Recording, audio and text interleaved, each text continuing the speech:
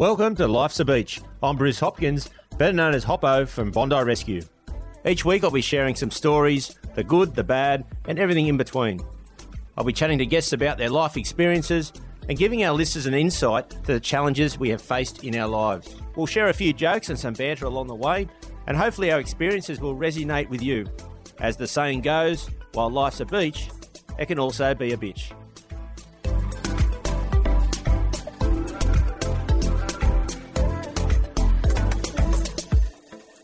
Hey everyone, this week on Life's a Beach, I have an amazing person in the Beach Shack, Nathan Johnston.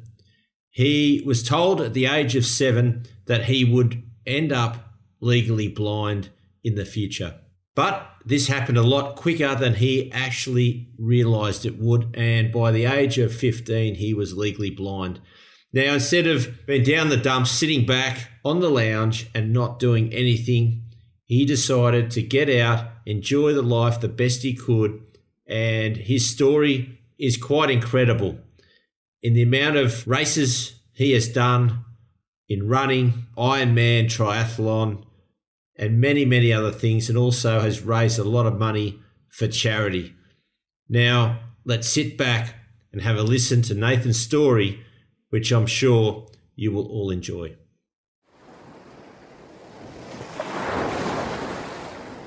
Okay, this week in the Beach Shack, it's a pleasure to have a very successful person, but what he's gone through to get to where he is today is an amazing story. Welcome to the Beach Shack, Nathan Johnston. How are you, mate? Yeah, good to be with you, Hoppo. Thanks for the opportunity. Mate, now, let's go back to the beginning, and you're a blind athlete, but let's go back to when all that started. I think you're 7 years old and you were diagnosed that potentially will go blind. Yeah, that's correct. So I was fully sighted until I was about 6 or 7. You know, grew up down here in south of Sydney. You know, played sport with my mates, went to primary school, and about 5 or 6 I started struggling with my mobility, tripping over things, and balance wasn't the best. Certainly in kindergarten and year 1 was a bit of a struggle with my reading and looking at certain letters. So that was a bit of a struggle. And then I think it was year 1 we're doing the sports testing at school where your teacher throws a football towards you and you're supposed to catch it and run away and all that sort of thing. And every time he threw it at me, I couldn't see it enough to pick it up. That was probably the start of the sort of testing with my sight, and I suppose going to different medical people to try and figure out what was really wrong with me or my sight, what the outcome could be, and how people could help me with that. So what's it called, the diagnosis when they said, you know, this is what you've got? So it's called retinitis pigmentosa, which is an eye disease which is degenerative. So both my parents were carriers of it, not knowing that, and then they've had children. One of the 3 children has got that. Many people have retinitis pigmentosa today with that eye disease. It starts off with a few different areas. I got mine when I was younger. I've had people now get in their late 30s and even in their 40s. So with retinitis pigmentosa, it starts off as, you know, you might be just doing your daily life, whatever you're achieving that day, and you might have a bit of a blurry vision or something like that. You slowly lose your night vision first, and I was about 9 or 10 when that started happening. So night blindness took a little while, probably, I don't know, 6 or 12 months, and then started slowly losing my day vision, which become, you know, down to tunnel vision, and then these days I've only got light perception, which is still good, so I know when it's night and day and a couple of little shadows, things like that. But a doctor said to me I'll probably be totally blind at 20, and I'm in my 30s now and I've still got a little bit of light perception, so thankful for that, I suppose. Well, mate, how did you take that? Obviously, that's you know, as a 7-year-old, you know, you're running around playing like every kid does, and then it must have been tough to hear that you were going to go blind. And then when did you totally sort of get to that point where you couldn't see anything? Mate, I suppose that was a bit of a long journey. Diagnosed at 7, I was still going through my primary school years, so I had to learn using Braille, which is, reading pages with dots on them that make letters and words, using a laptop with a speech program on it, a screen reader, which I'm using today to read my emails and do daily life. And then guide dogs come out and assess the school grounds to see how safe or not safe it was for me. They trained all the guys and girls in my classes how to do sighted guide to assist me with my mobility. And then in year 5, they said, I think you might have to use a cane, which is a pretty hard thing to get my head around at, year 5 level and year 6 level at primary school. You got to use your stick with a ball in it for, pretty much the rest of your life. Some great people around with my family and also people in the community where I live, teachers and medical people as well. So, yeah, it's definitely a challenge. It wasn't easy, but I think being diagnosed that young did help me a little bit after hearing other people's stories, which happens to them later in life. Mate, did you ever get like why me down? And the kids at school, were they all supportive, or did you get a bit of isolation because of the condition and because you couldn't see, you couldn't do as much as everybody else? Yeah, mate, I think a little bit, to start with, because I didn't know how to help me. I was restricted with, different sporting activities, which I couldn't do.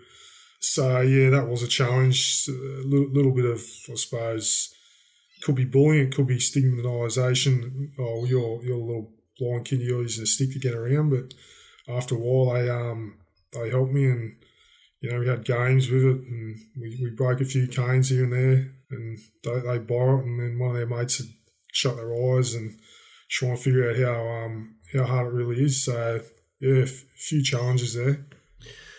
And, mate, then when you got to 15, you couldn't see. What did you do? Mentally, how did you then go, right, I'm just going to move forward, I'm going to do everything I want to do in life? Mate, I think it got to a stage where I was an active kid growing up as my sight was deteriorating, and I had, friends around me a similar age. High school was hard. It was hard making friendship groups. It was hard achieving what you wanted to achieve, and I don't think my education was the best thing I achieved. I struggled with that, but I think just keeping myself fit. I started doing a lot of swimming in a pool down here because I could do that on my own with people helping me get to the lane and all that. I started doing a bit of open water swimming down here at the surf club, that open water challenge from Coldcliff to Stanwell Park. So I started doing those sorts of things just to keep me active. It was a bit frustrating. I couldn't play the team sports, which, a lot of my mates got to do with football and soccer and all that sort of stuff. So you're saying when you did the ocean swims, how did you had to have someone with you there to guide you along? That's correct, yeah. So it was a 2.5 kilometre ocean challenge from Coldcliff to Stanwell Park, where you go out around the cliffs. So I had a person help me swim out to the first buoy, and then we had a friend of mine that was paddling a surf ski with, he rigged up a little thing off the back of it with a bit of conduit. And then we had two bits of rope, which were about 20 metres long with bottles on the end of it. So it's like I was swimming in like a bit of a lane rope, which you swim in a pool. And then he just paddle in front of me and would have other people watching me as well. So that was pretty good. It's a good friend of mine. He was very good surf paddler, and he was actually hearing impaired as well. So that was another challenge we had. But yeah, I got to do that, to swim 10 years in a row. So it was pretty good. Mate, it's amazing. Since I knew I was going to interview you, I thought, and I do a lot of ocean ski paddling, and I was even over in Portugal for the World Championships just recently, and they've got a section for people that have got some sort of a disability, and there was a guy that was blind, and he actually paddled the 20-kilometre course blind. So in my training last week, I thought, right, I'm going to close my eyes and paddle and see how it feels. And Des said, I reckon I went about 10 strokes and I had to open my eyes because it was just so, for me, it was something that I'd never experienced before. And it gives you a lot of fear when you can't see and where you're going. And I just trying to get in perspective how you must feel. And the achievements, swimming in the open ocean, a lot of people can't just do that anyway, let alone not been able to see. So it's No, mate, I think that's true. I've been lucky, well, not lucky, but unlucky with being diagnosed early and just having the community and the people that have not sort of stopped me doing anything. They've allowed me to and helped me to do all the things I've achieved in the last 20 years. And we certainly had to modify things and change things to achieve what I've achieved. But I understand that would have been challenging for you, just trying to figure that out after 10 strokes. So yeah, sport has definitely come a long way over the last 20 years too. Back in the late 90s and 2000, we never had, we certainly had the Paralympics. We never had like the team sports in the social settings or grassroots settings, which today we do, where everyone's included, doesn't matter what impairment or disability you got. And that was great. I was up at Noosa the other weekend where I bumped into your mate Reedy, and he said, "Oh, g'day mate," and knew me name, and that's what blows me away. Like everyone says me name to me, even though some days I can't think of who it is. Must be a bit frustrating too that all these people say your name, but you can't actually see who it is But after all these years, though, does not being able to see, but does your hearing get a lot better, and do you notice different things, and it can identify what they are? Oh, I certainly hope. My hearing and smell and touch is a lot better. People say to me, "Oh, you can hear things way in the distance, which we can't, and you can smell things and pick up things so much quicker than we can." Now, mate, let's go into the sports. You've had an amazing sporting career. You started off on, you started doing the swimming. Now, what other sports did you do from there? So going back to my teenage years, when I was doing open water swimming, ocean swimming, I played a bit of blind cricket out at Blind Society at Infield with all the blindy kids and guys and girls out there. I played blind cricket for probably 3 or 4 years to my late teenage years. I was still doing a little bit of walking, trying to keep fit. And then the Paralympic Talent Search Day I had every few years. I had one out at the Catholic College at Strathfield in 2005. A friend of mine said, "Well, why don't you go out there?" And even though I wasn't at a Paralympic level, it was more to be mixing with different people with disabilities and impairments. And from that, I got opportunities to do running, rowing, or swimming. I was already doing swimming, so I picked the running. And then a friend of mine, his dad was the late Albie Thomas, which is a former Olympic runner, and he had a running squad up at Cogra, south of Sydney. So he said, "Come down." He said, "We've got one other kid with a disability. His sight's not as bad as yours. He gets around without a guide or a handler." And it was all on like a flat sort of trail thing. It was probably a car width wide, and then you ran around a couple of AFL fields. So I started doing that. About 2006, they got me just jogging with a guide runner, and it was so free, and it made me feel like I can do walking and running with a guide runner. And that was only, I think we started off doing a 2K, and then we went up to the 4K session. I did that for quite a few years. A friend of mine at school said, would you do the Southern on the Surf, which is a 11K fun run in the Shire? And so I got a mate to help me with that. And we did that in 2000, and I think the first one in 2010. Yeah, it was amazing to just be able to do a fun run with, not worrying about, all the issues of falling and the crowds and the noise, which I get a bit flustered with. Yeah, that was pretty much the start of it all. And how do you find it when, as you said, the crowds? And I've done fun runs myself, and it's like people are bumping and they're in your way and you're clipping people's feet. And how do you deal with that? And also, you're obviously with someone running with you. Are you connected with them at all, or how does it work? Yeah, so we've got a guide tether which goes from sort of hand to hand or wrist to wrist. So I'll have that guide right next to me, and then in a big crowd like the City of Surf or Southern Surf, we'll have one or two other guide runners just pretty much right behind me, and then one off the front too, sort of breaking the pack. It is a bit challenging some days because the individuals that do these distance runs, sometimes they're in their own little mindset, and that can be the challenge because they're not focused on blind runner coming through with 2 or 3 guides. They're just focused on their own race and maybe their own mindset and what's happening in their life. Well, mate, you do, and you're not moving slow because I've noticed here that you've run a sub 20-minute 5K. Now, that's pretty good going for someone, can see, but you're doing it and you can't see it all. Like, it's an amazing time what you're doing. Yeah, mate, that was a few years ago. We did that pace, but we do a little bit slower in a crowded event. But yeah, it's always a challenge. I think it doesn't matter who you're running with or what people you're doing it with or what crowd you're in.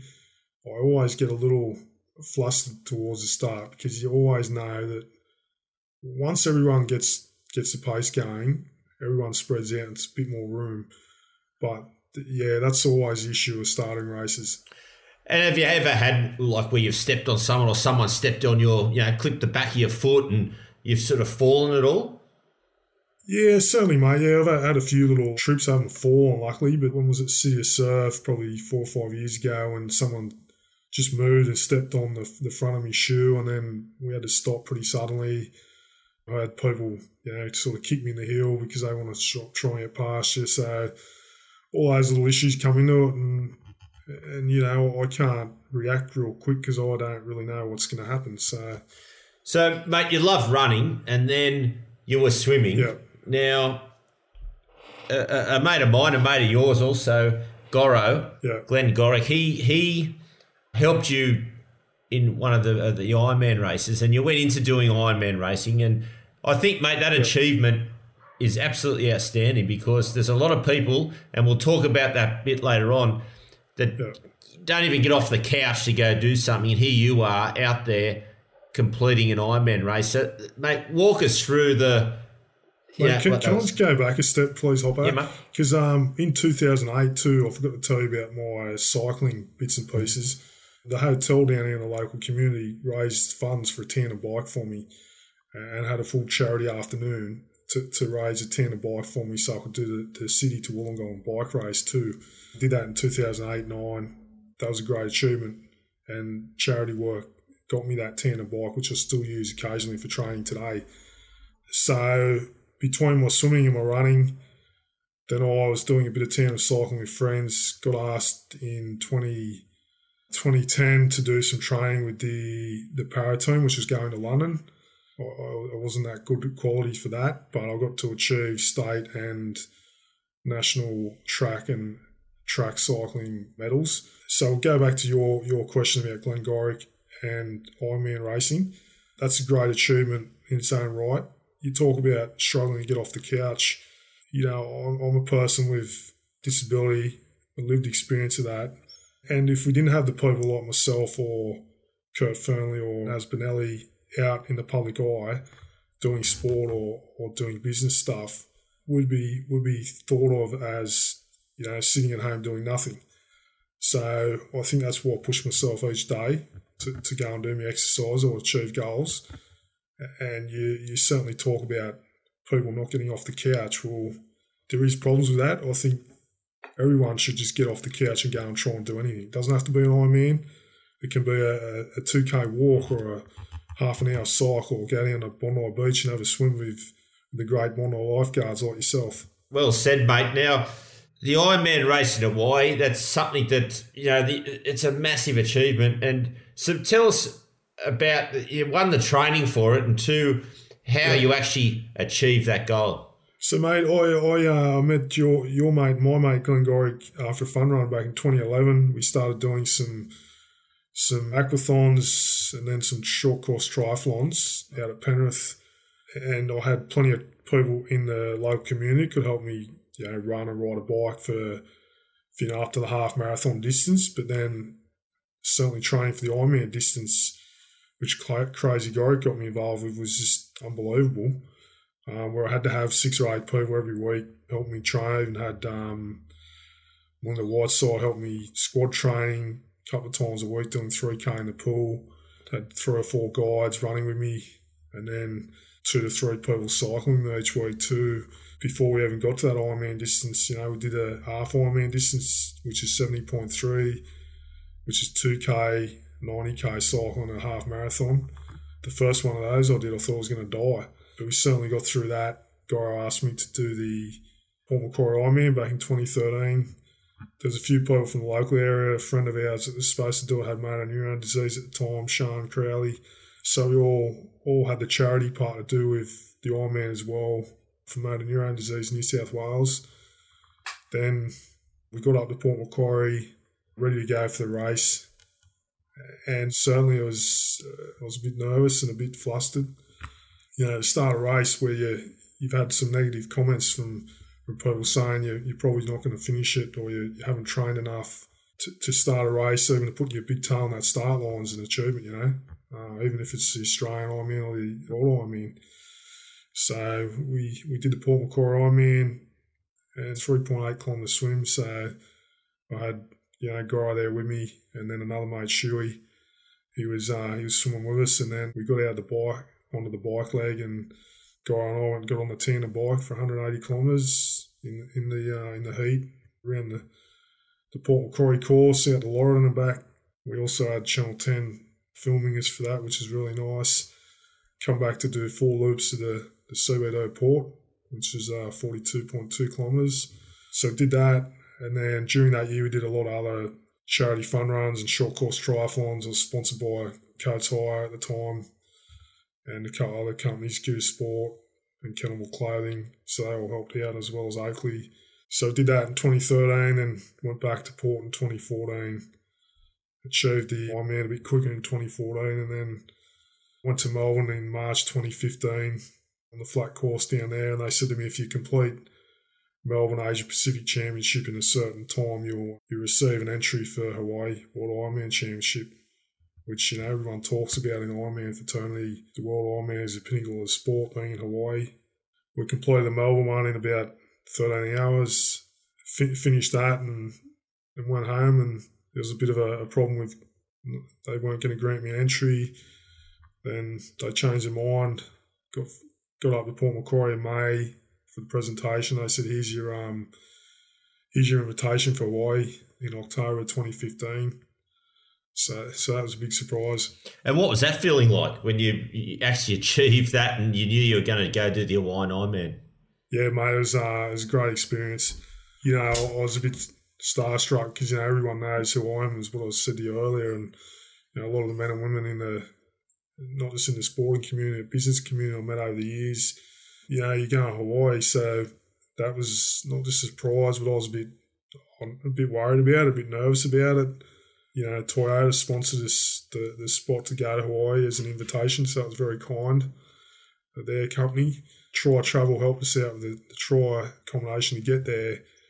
But, mate, I've done a heap of triathlons in the heat and the wind, and nothing can prepare you for the heat and conditions of the Hawaii Islands. So, mate, when you got over there, you did all the training you need to do, and then you got over there. How was that when you're on the line ready to start, and you had Goro next to you as well? And yeah, what was the feeling like? Oh, mate, I was nervous as buggery. Like we got there a week earlier for a few other corporate reasons, and Greg Walsh is a good friend of ours. He really looked after us and helped me out a bit with what the conditions can be like and what they might be like on the day. Nothing prepares you for when you're floating 200 metres in the salty water off the start line, because it's a deep water start for the Hawaiian Ironman. So everyone's sort of hanging off little canoes and things and just floating out and treading water out there 200 metres where the start line is. They fire a cannon. So the first waves are the professionals, men, and then the professional women. Then the heat just goes, and we sort of started towards the side. So I had Glenn with me. We had the tether off our ankles.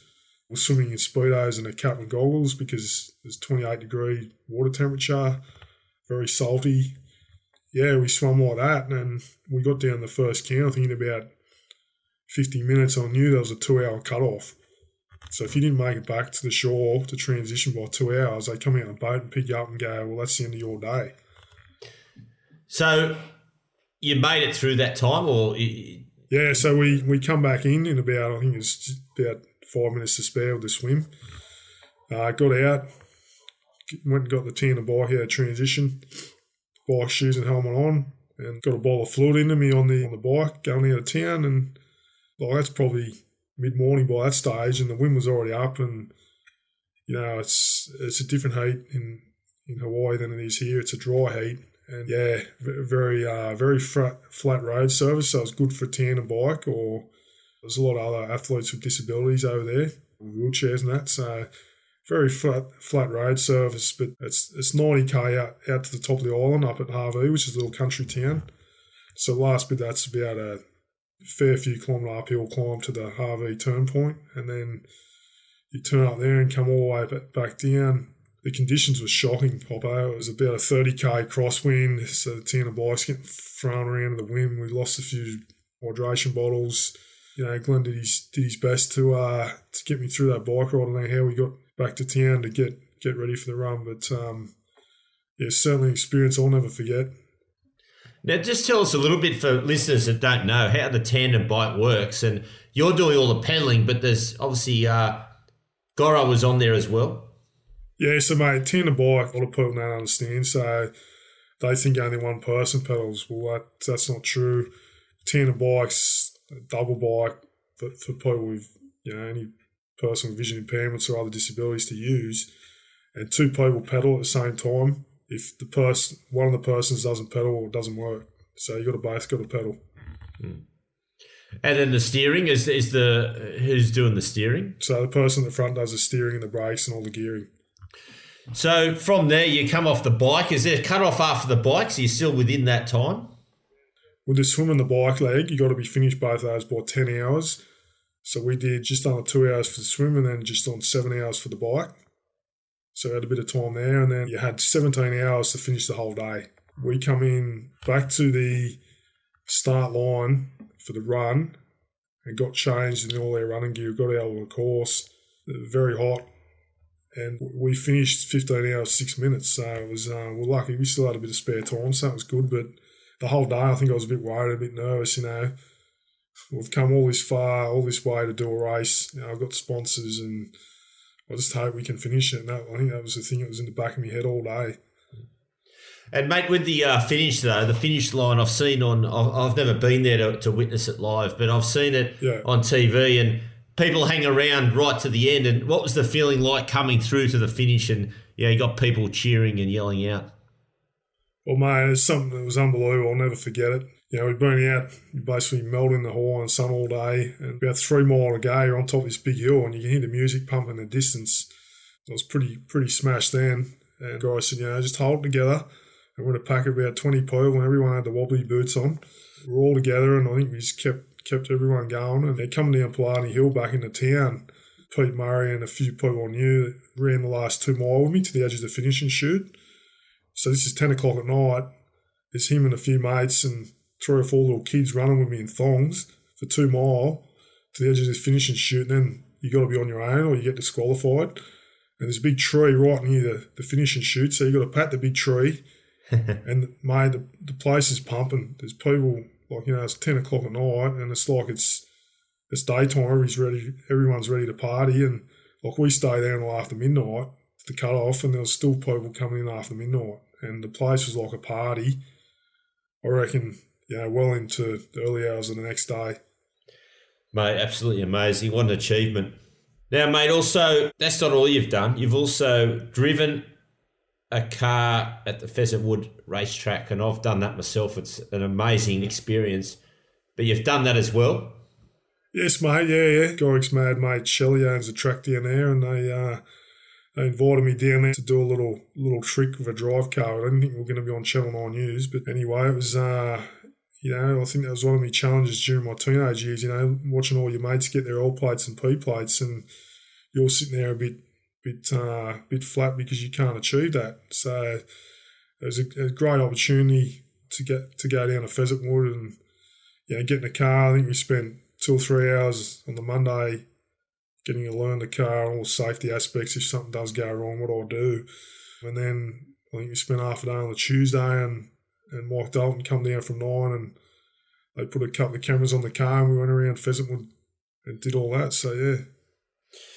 Well, mate, you've also done plenty of things. There's flying a plane, you've skydived, hot laps with John Bowe. And I had Johnny Bowe on the podcast a while ago. And look, mate, what have you got to say to everybody out there? Because what you're achieving, you've never given up. You constantly keep wanting to achieve things. You've also got a Bachelor of Business degree as well. So how do we motivate people to get out there and get off the couch? Mate, I just think you got to keep motivating people. It doesn't matter if you're disability or from the able-bodied sector. You need a list of goals, and I don't care who you are, what age you are either. You could be in your 80s and you still want to achieve goals. I think for everyone's mental health and physical health, you certainly need to have a list of things you want to tick off. And they could be, go and study a course. Could be some of the things I've achieved. It could be, going down to have a run on Bondi Beach with some mad bloody lifeguards. Not Reedy though, mate. No, Reedy doesn't even get his hair wet, mate.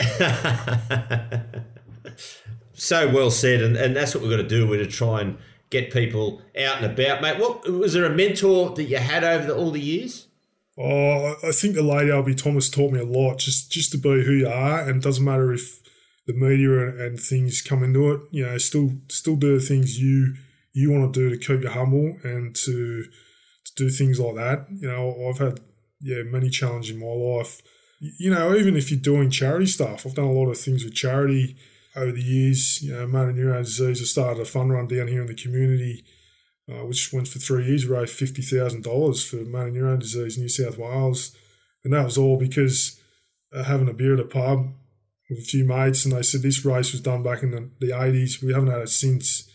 I think you can help us. We did that for charity, but yeah, certainly people have got to have their own mindset and their own goals to tick off.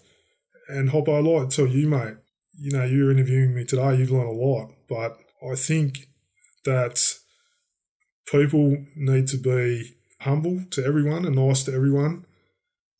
And certainly you might not chip that goal off the first go you go, but certainly after 3 or 4 attempts, you'll get it done.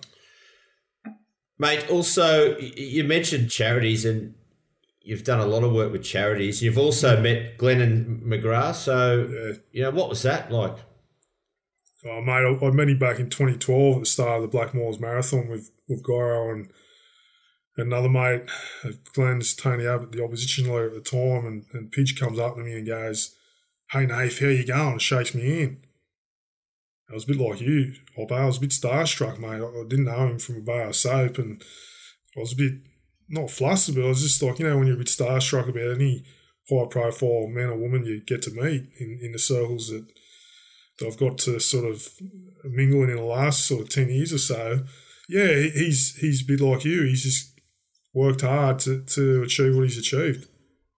Mate, going back to the Hawaiian, you got second in the world category, is that correct? Yeah, I got second in the VI category. So I think there's about 12 athletes, and I think there was maybe 4 VI category in the VI category. But they sort of clumped it all in together. I had wheelchair athletes, hand cycles and all that together. So, yeah, that was nice to not just to finish Hawaii in a respective time without getting the cut-off. But, yeah, very, very humbled to get second in my category. Mate, so, yeah, great achievement. But there's one question I've got here that I got told by a certain person, so I'm going to throw this one at you. Certain person? Yeah, Any names? Goro was the one, mate. Yeah. He what did you eat in preparation for your first Ironman? Can you tell us that? I thought this would come up. Or something. So you've met Goro over the years and how good he is, and he knows everything. And I thought, I haven't known this guy for that long. Well, everyone says he's done 20 Ironmans. Well, I'm going to go down the pub and I'm going to have a Diet Coke and a fisherman's basket for dinner. And then have a bowl of Cocoa Pops for breakfast with a cup of tea. And about halfway through the swim, I got a massive cramp in my leg, didn't I? So that sort of told me not to be a smart ass ever again. Did he give you a bit of a bagging on that? Oh, mate, I've never seen someone run around or hear about someone running around a transition area so fast to get me a full bottle of electrolyte drink, and you drink this whole bottle now. All right, then. So, that's pretty funny. You've got an OAM as well, an award. So how was that? Oh, mate, that was a very big surprise. I actually nearly deleted the email. Seriously. I got an email, it must have been March, April 2021, because my screen reader reads your list out, and then I opened it. I was scrolling through it, and I thought it was a bloody scam thing. And luckily I kept it for a couple of days, and I showed family member, and they said, no, scroll right at the bottom with my arrow key, and then it tells me in the bottom, Office of the Governor General, rah. I'm like, bloody hell, you got to fill this form in. And mate, I was a bit thrown by it. I'm like, hey, who's nominating for this? It's very humbling for someone to nominate me, but to actually be awarded it was certainly another thing that was very achieving and humbling. What have you got coming up now? Have you got any more goals to come up? I think you're about to run the Cradle Mountain in Tasmania. Yeah, I've got that, but I've just completed a Noosa triathlon as well up at Noosa, where I bumped into your mad mate Rudy. Oh, mate, you'd get sick of hearing his voice on the microphone, wouldn't you? Well, can you ask Rudy for me? He got the commentary in the special fun run, which is 2 laps, and he ran it that quick he was busted by the end of the first lap, thinking he only 1 lap, and then he had to go around again. Mate, that's what he does. He's 100 miles an hour, mate. Just goes one pace. Yeah. It's great having you in the Beach Shack. You're an inspiration to me and listening to your story. And it's something that everybody out there listening should take on board and get out there and do what you need to do to keep yourself, fit and active. But mate, it must be times though where you do get a bit down on yourself and how do you sort of get through that? Oh, certainly, I've had some, I suppose everyone does in their life has the good and bad days, but I think you got to have that mental strength where you can snap yourself out of that, I suppose. I've had some good people over the years I look up to, and good people check on me, and you go and have a walk or a catch up or a coffee or whatever with them, and it makes you feel better, but it also makes them feel a bit better, I suppose, as well. So those things, just try and do something in a routine sometimes works for people too, which I find is good. Yeah, there's a lot of things with that. You have your moments there, but then you think about, that little girl out there's got cancer, she could die. Or, when I was doing all my Ironman racing, I had our friend Shani, she was dying of motor neurone disease. So things out there, Hoppo, which you and I can't control. People live with their disabilities or impairments or whatever they're dealing with at the time. And you just got to be, I suppose, mentally strong. And, mate, go and do your yoga, your meditation or your counselling or whatever it takes to get through that. And, mate, I think it's great that, we're all talking about it now and everybody is being included. It's inclusive for everybody to be in all different sports or business or it doesn't matter what your background is. Everyone's starting to get a fair go, which I think it's very good moving forward. It is, Hoppo. It certainly is. When I spoke earlier about when I was a kid growing up and we didn't have this sort of great inclusion for men and women with disabilities in not just sport, but in grassroots level sport. And people I've heard speak over the years talk about you don't have to be a professional sportsman or women. You can be social. Go and play your bowls or your golf or your cycling or go to surf club with everyone and just have a bit of fun. I think that's the thing that's taught me over the last 10 or 15 years. Mate, 100%. Now, mate, at the end of the interview, I do a segment called 5 Fun Facts. I'm going to throw 5 questions at you. You can answer them however you want. And here we go, mate. Favourite childhood memory? Mate, I think it'd have to be living at Plateau Road where we grew up. It was on a hill. and you could go screaming down the street on a skateboard or a billy cart, not being able to see much where you're going, playing with me neighbours and all the little boys and girls on the street. I think that's one of the great memories I have. Favourite takeaway food? Oh, Hopper, it'd have to be, I think, a big chicken schnitzel burger. What are you most proud of?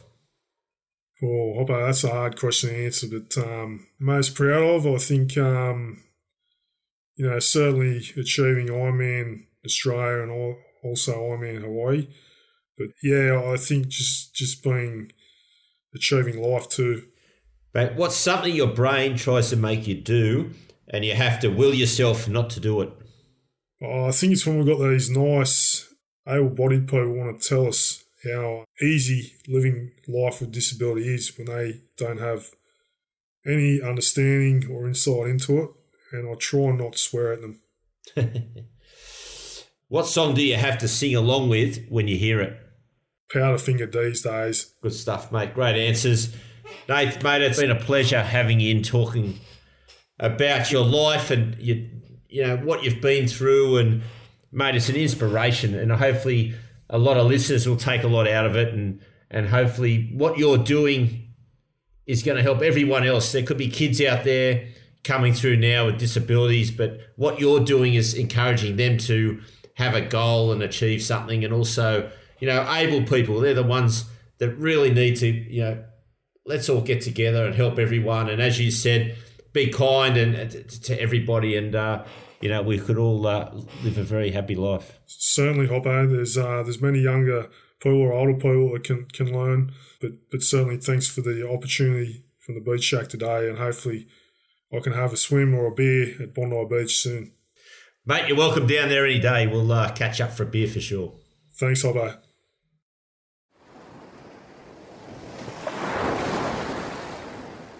Now let's go to Beach Banner.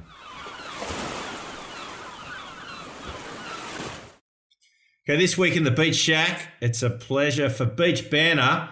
We've got Andy Mole. Now, he's got plenty of stories. How are you, Andy? Hey, good, Hopper. How are you going, buddy? Yeah, good, mate. I thought we'd start with the first one. When you were born and bred from the UK?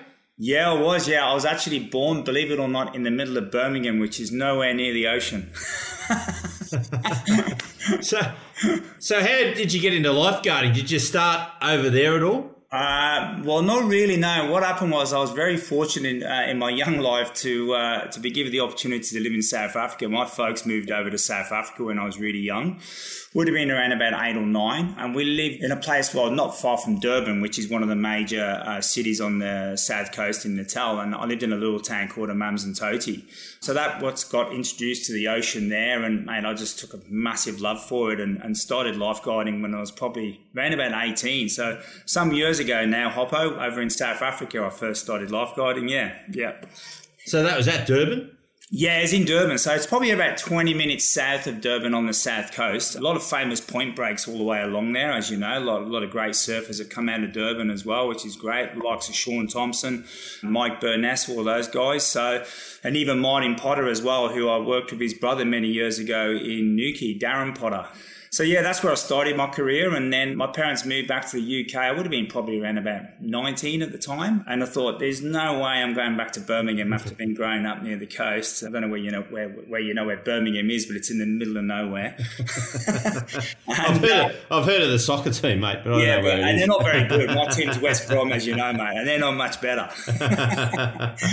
So then I ended up living in Newquay for probably close to 12 years. And as you know, Hop, over the years, a lot of Australians, especially probably from the early 60s really, were going over to Newquay and working on the beaches in the UK, where they brought a lot of experience from Australia. So yeah, I was really fortunate in my early career to work with a lot of Australians over in the UK, in Newquay, which is a great party town. It's a great place to live. And then was given the opportunity to come over to Australia in the mid-90s to work over up at the northern beaches in Sydney. So you did come over here and you did work as a lifeguard. So how was that initially, working northern beaches compared to working over in Newquay? Well, mate, it's the whole demographics of the people that use the beaches. Australians kind of know how to swim. So Pommies don't know how to swim. But yeah, I worked at Freshie, which was a massive eye-opener. And Freshie's a very busy beach, as you know, in the northern beaches. And I really learnt a lot of my skills there and worked with some great lifeguards, a lot of guys that you know yourself. And then working in the UK, well, you're dealing with people that come on holiday and go to the coast maybe once a year that have no idea of the ocean. Pretty much like an average day at Bondi Beach, really, as we know. So from northern beaches, where'd you go to then? Because you've done a fair few areas as a lifeguard. And did you go back to the UK in the Australian winters? So basically for probably around about 10 seasons, I used to do 7 months in Australia, which was the longest season of the lifeguarding seasons. And then I worked 4 months over in the UK and then spent about a month in between, obviously surfing around Indo. I used to do a lot of trips to Indo on the way over and stuff like that. So did that for probably about 12 or 13 years before I moved over to WA for a while and got a full-time job over there in Scarborough. So I worked over in WA for a while. And as you know, I was down in Kiama for about 13 years down there looking after the lifeguard service just down here on the south coast. And then you've also worked Sunshine Coast? Yeah, had a little stint up at the Sunshine Coast. I'm the well-travelled lifeguard, basically. Yeah, worked up on the sunny coast with some great guys up there and spent about 3 years up there as a training and education coordinator up there, which was fun. And yeah, different feel up there in Queensland as well. Yeah, so that was a great time up there and moved back to Kiama. And as you know, I've been up at Bondi with you guys now for around about 3 seasons now. I think I'm coming up for this year. So yeah, and as you know, Hop, I've known you a long time. We've done a lot of travelling ourselves too. So it's great. I love being up there.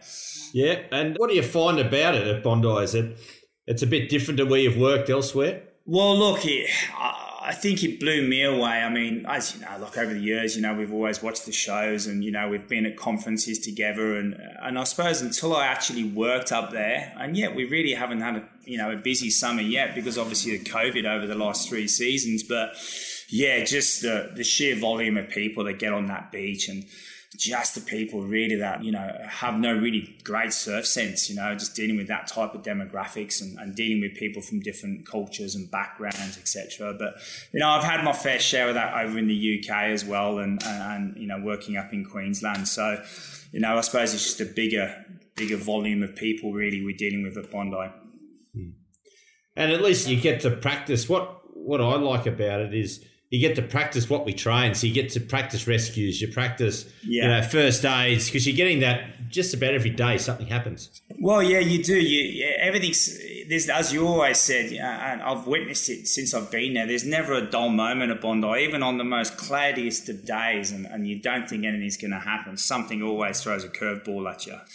So yesterday we were having a pretty good day late afternoon and we had a lady having a seizure on the boardwalk, so all these things happen daily, but it's great. I mean, I obviously do a lot of training myself, but when you're actually putting it into practice, I think it's a great experience to work on a busy beach like that. And it's great for the younger lifeguards as well. I find that they learn a lot from it as well, working up there in Sydney.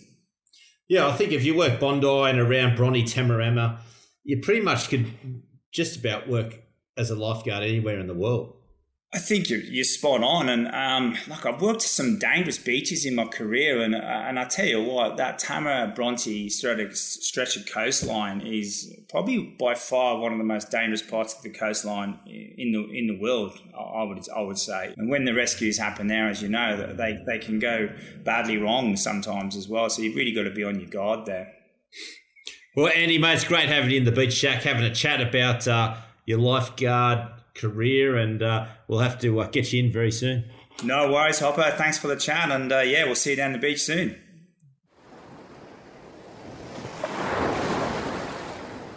Now it's time to have a listen to the fans in the mailbag.